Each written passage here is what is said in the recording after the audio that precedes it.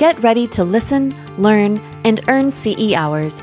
This podcast features content from an accredited CE activity provided by Colibri Healthcare. Visit elitelearning.com/podcasts for accreditation and disclosure statements and instructions on how you may be able to earn CE credits.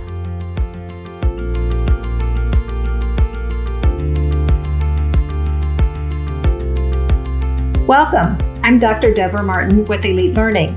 With SARS-CoV-2 variants, it seems like we've been through an alphabet soup. Well, a Greek alphabet anyway. Much has been learned about the virus and its variants since the original strain was detected in Wuhan, China, and much remains to be seen concerning future variants. To make sense of all things COVID-19 variant related, we were joined by Dr. Daniel Griffin, a physician scientist specializing in internal medicine and infectious disease. Dr. Griffin's expertise extends to global health, tropical medicine, parasitology, and virology, including COVID-19. To learn more about Dr. Griffin's extensive background, please see the show notes that accompany this podcast. Here's Dr. Griffin. Okay, this is great because, I'm hoping everyone enjoys this, but I'm also hoping that people are going to walk away with lessons learned. I have certain objectives, teaching objectives, that I'm hoping people will walk away from this with. And so let me go through these. And so today we're going to be talking about COVID-19 variants. One is I want people at the end of this to be able to list the major, not all of the COVID variants, but just the major COVID variants. I also want people to understand that there's nothing surprising here. There's nothing shocking here. I want people to understand that a virus constantly evolves and changes. That's actually part of the Darwinian pressure, the selection pressure, the survival of the fittest. But I do want people to then take away, in this context, how do we understand our vaccines, and what are the challenges that vaccines are going to potentially face with the fact that viruses are constantly evolving. Now, one of the things I also want to discuss, not only the active vaccination and the challenges that we have when it comes to the variants, but we're also going to talk about the impact of the variants on monoclonal antibodies. I want people to have an understanding there, because I do think that that's really important. And then the last, sort of to wrap it up, really, what are the differences between the ancestral Wuhan variant, and we're going to bring it all the way to the Omicron variant. So we're going to talk about all the variants, but we're going to focus a lot on the Omicron variant. I want people to understand what those big differences are. How does that sound, Dr. Martin? That sounds great. But I do, all of those names brings up a question for me. Who actually names these variants? Okay. So, most of this, and this is this difference between, as we talk about variants and strains. You'll hear me make that important distinction between variants and strains. Strains actually takes a whole international committee getting together.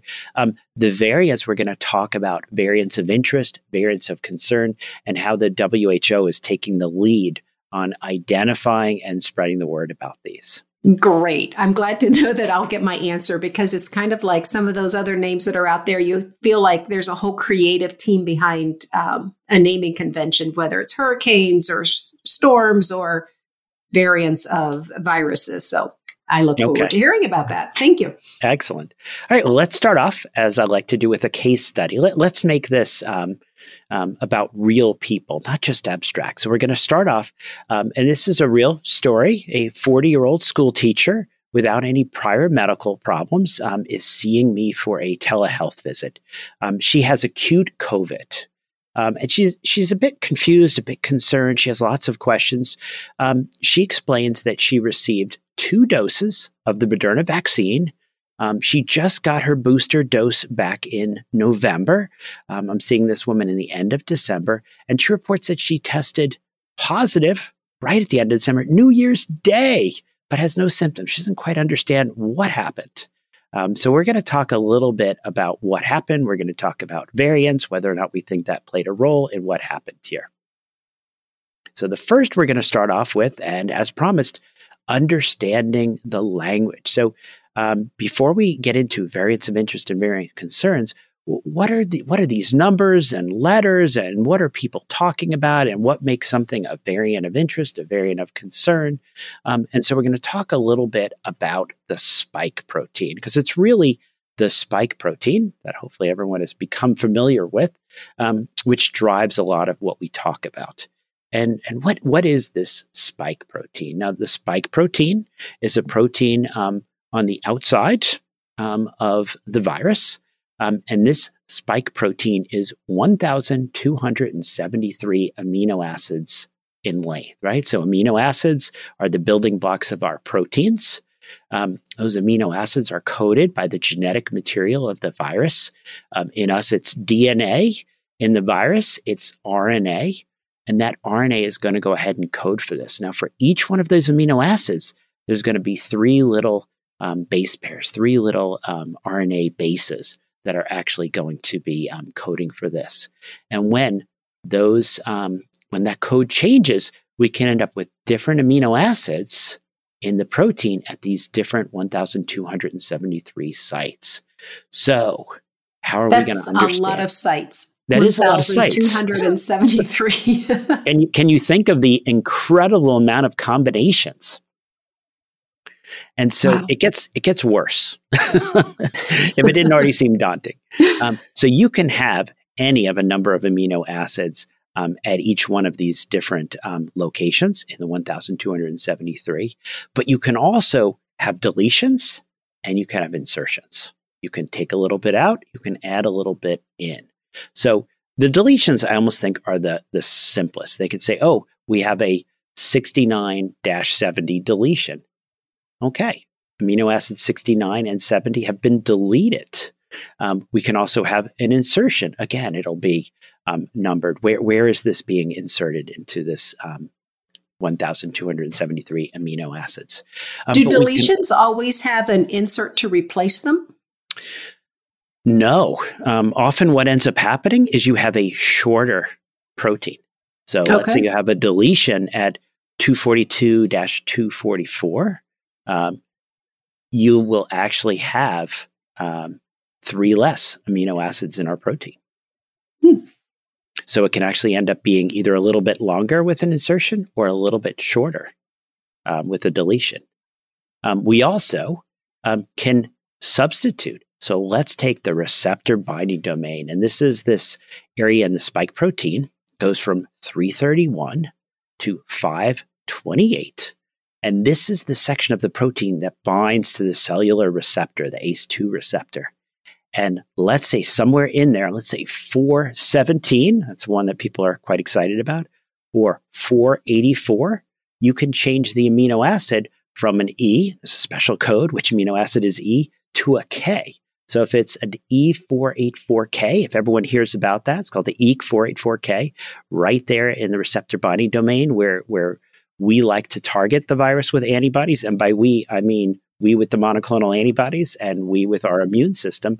That can actually make it difficult for those antibodies to bind there, can also potentially change things. And we're going to talk a little as we get finally to Omicron, which we will get to, about what are those different amino acids that have changed and what are we worried that might result in. So it's a little challenging understanding the language, but ultimately those are the basics. We're going to have this a little bit over 1,000 amino acid long protein, and the amino acids can change, and that could affect our body's ability to recognize it, our body's ability to target it, our ability maybe to do some testing to pick this up, and some of the immunology and pathology of the virus. And I will say for those that are visual learners, as some of us are, we do have some interesting graphics in the show notes with this episode that you may want to go take a look at and download. And we have a kind of a graph that has those 1,273 amino acids kind of labeled. So we certainly do. And the nice thing for the visual learners is I've laid it out horizontally. And you can even, compared to the ancestral Wuhan sequence, we actually have the amino acid sequence for the South African isolate, the original UK isolate. And you could see where are their deletions, where are their insertions, where are their changes. So hopefully that helps our visual learners. But maybe to make it a little bit simpler, when they first started to name the variants, they used what we refer to as the Pango lineage. And this was the B.1.1.7 or the P.1. I have to say, people started to quickly realize it was going to be very difficult for a lot of us who are not viral taxonomists to handle this new variant terminology. There also was concern that people were going to start referring to the variants where they were earliest documented. And I think we saw an issue with that recently with Omicron, where it was reported in South Africa. They did a great job of extensive sequencing. And unfortunately, what can often happen is then you get your name attached to something you really don't want to be named after, a variant of a virus that is killing people, putting them in the hospital. So early on, when people realized that this was happening, the WHO came up with a WHO variant of concern and a WHO variant of interest terminology system based upon the Greek alphabet. I knew being in a fraternity was going to be helpful. And it's proven to be helpful. You know the Greek alphabet. I feel like I wish I knew it better. I'm not sure in that fraternity we spent enough time in the Greek alphabet. I feel like we were doing some other things. But as you can imagine, what is the first letter of the Greek alphabet? Alpha. And what was the first variant of concern? Alpha. Now, this was the earliest documented sample was in the UK. I think we can say that. I think that's okay at this point. But we don't want to refer to it as the UK variant. We want to refer to it as the WHO variant of concern alpha.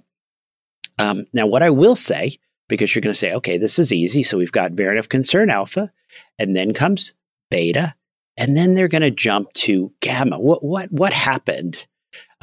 There are variants of interest as well. And we're going to talk a little bit about what gets something from a variant of interest up to a variant of concern. But let's go through the major WHO variants of concern, and then we're going to add Omicron to this list. So we have alpha, we have beta, we have gamma, we then had delta, and now we have Omicron that's sweeping through. So think of those as the progression, and they're not necessarily in that sequential order, right? Because sometimes these have been circulating for a while before they've been identified.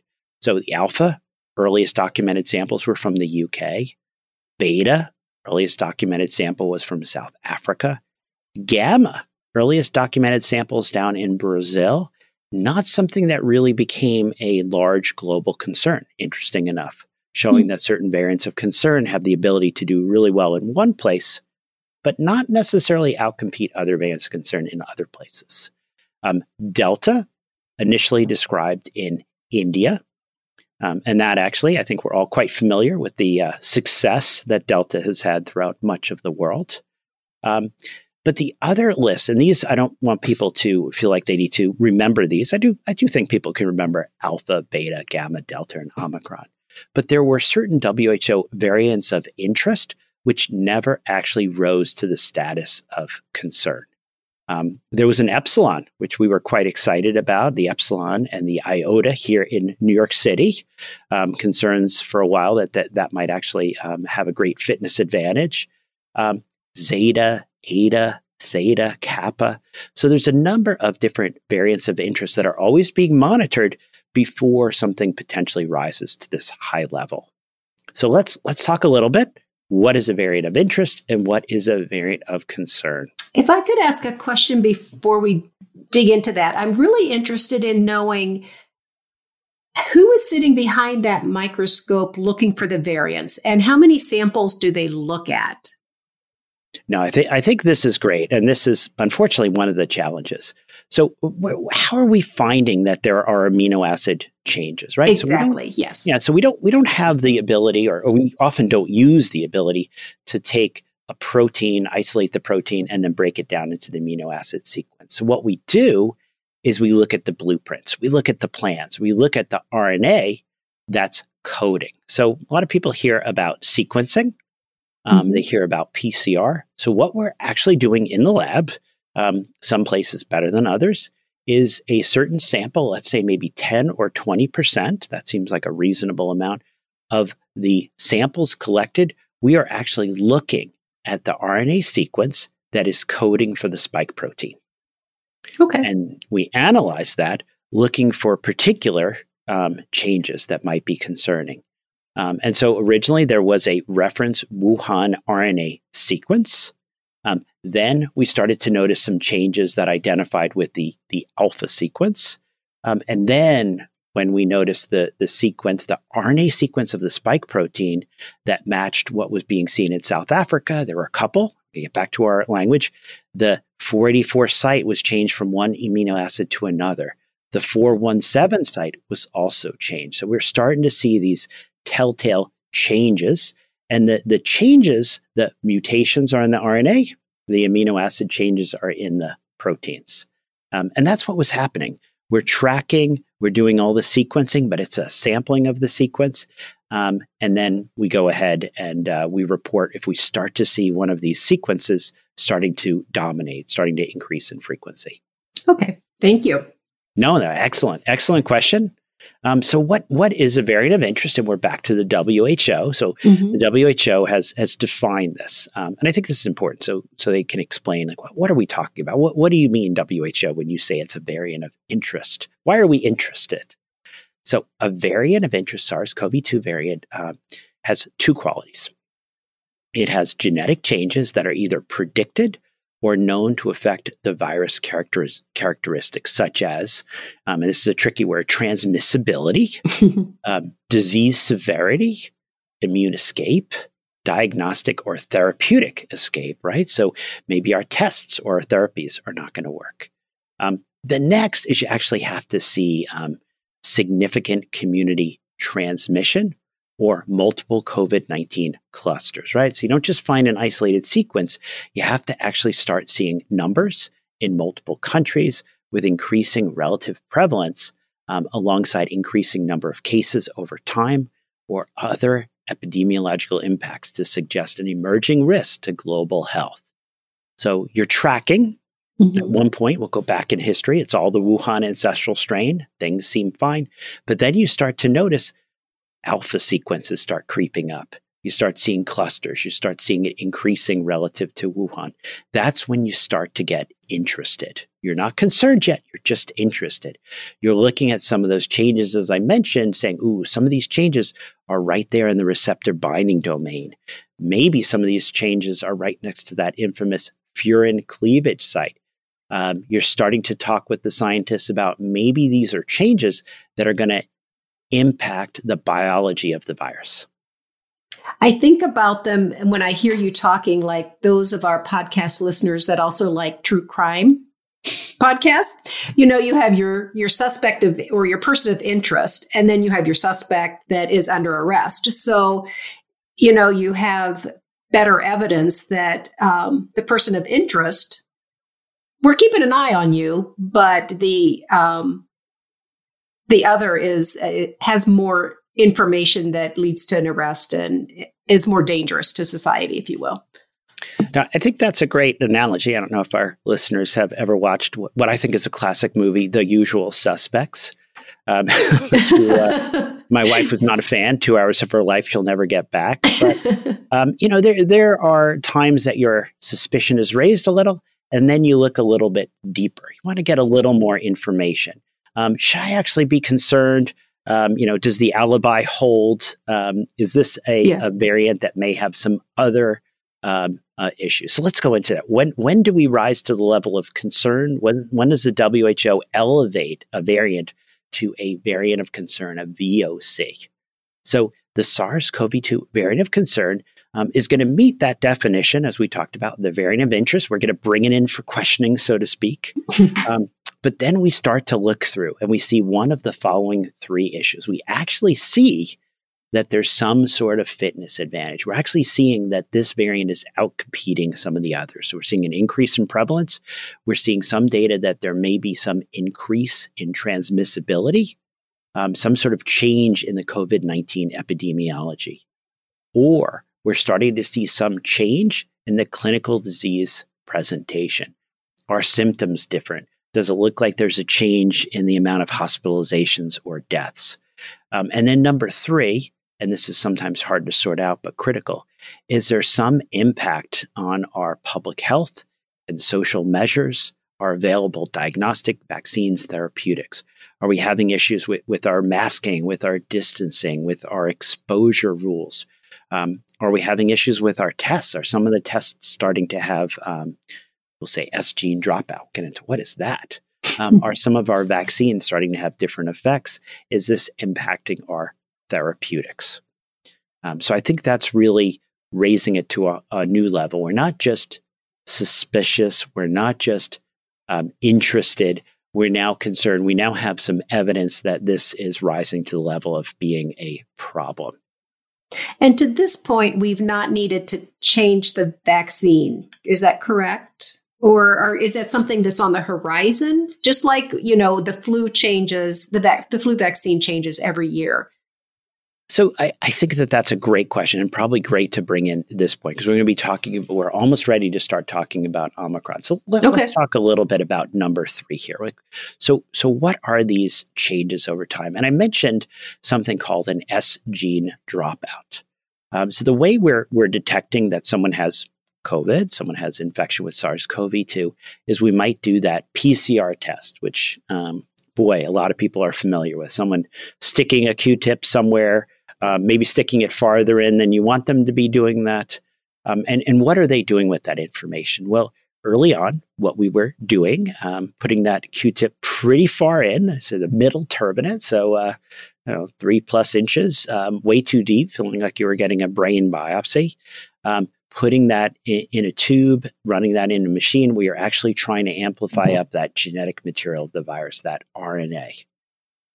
And there's a couple targets. There's a couple bits of RNA in that viral sample that you've got from that deep swab. I will say, we've realized you could probably get a pretty good sample from the front of the nose as well. But what we were doing is we were amplifying the RNA that codes the blueprint for the spike protein.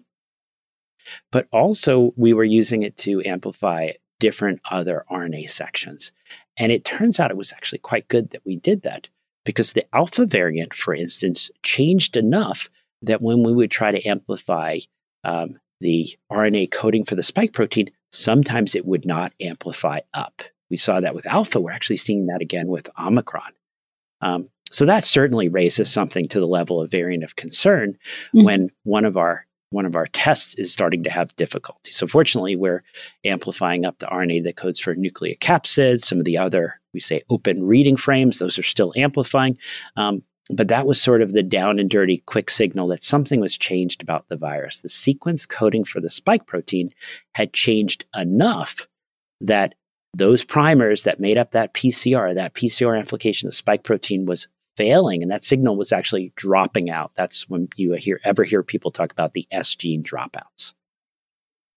Now, the next thing I'll talk about, so we're still in diagnostics, what about some of those antigen tests? Now, the antigen tests, which people may be familiar with, we've now got them in homes. People are doing this themselves. These are not looking for the genetic material, but they're actually looking for the protein that is part of the virus. Usually the nucleocapsid, which is another really common protein, not the spike. But in something like Omicron, there are enough changes that some of those antigen tests stopped working and had to be revised, pulled off the market until they were fixed. So some of the variants of concern are going to affect and impact, and we'll get back to this, our ability to test and to detect whether or not a person has this or not. We also started to have some issues with some of our social measures. What we've seen over time is it seemed that maybe people in the same setting, their risk of getting infection was impacted by variants over time. And then vaccines. We're going to spend a lot of time on vaccines as we go forward, because a lot of our vaccines are specifically teaching our immune system about the spike protein. And since, as you have already probably learned, variants of concern are very much focused on changes in the spike protein, you can imagine potential challenges for our vaccines. I do have a question, and maybe you're going to get to this later when we get into more of the variant piece, but for the home tests that you mentioned, those don't necessarily have to be reported anywhere, the positive tests, and there's no lab looking at them. So what do the millions of home tests that are being done, how does that impact the science and understanding where the virus is headed? Since it's an unknown to scientists. No, I think that's a great question, right? When we see that, new case numbers in the U.S. have peaked, maybe in certain areas they're on the way down. Are they on the way down because people have stopped going to our testing centers where we report it? People are doing those tests at home, and then if they get a result they don't like, they're tossing that in the trash. So this actually requires us to be constantly validating those tests so that we know if they work or not. It is a challenge. Certain states have sort of taken up the mantle, so to speak. New Jersey, for instance, when they're giving out their home tests, there is a bit of an honor code, but you can register, report those test results, particularly if they're positive, and then get guidance from the state. Some of the hope is not only we get guidance, but you get maybe a little bit of a care package with that, an incentive to report that positive test. But no, I think that's one of the challenge. A lot of these tests, particularly the BinaxNOW, one of our favorites, people do that. They get a test, they get a positive or a negative, and then they sort of decide on the honor system how they're going to respond to that information. We're not necessarily getting all that information reported on high. Right. And then the scientists, it's not part of the 10% pool that they're looking at to do a deeper dive into those tests because they don't have access to them. I think that's actually a great point that you make there. As mentioned, maybe if we're doing a good job, we're sampling 10 to 20%. But there's probably a different demographic in who does home tests, who goes to get tested. So is that 10 to 20% sampling of our sequences, is that really going to tell us what's going on in the community if so many of these tests are outside of that pool that might be sampled? Yeah. And we ran into some trouble here actually in December. Early December, we got the report, 75% of variants here in the entire US, it's all Omicron. Here in New York, it's over 95%. It's all Omicron. This actually impacted some of our decisions about therapeutics, the monoclonal antibodies in particular. And then the next week we got a revision. Oh, those numbers were a little bit off. They were based on a small sample. Now that we've run more sequences, okay, maybe not quite so high. So this is not an exact science. We are not sequencing all of the variants. We're not sequencing the particular variant in an individual, for instance, at point of care to help make a therapeutic decision. Please join us for the second episode of this two-part podcast. Dr. Griffin offers additional insight into the highly contagious Omicron variant and reveals some potentially unexpected data on its impact. This is Deborah Martin for Elite Learning.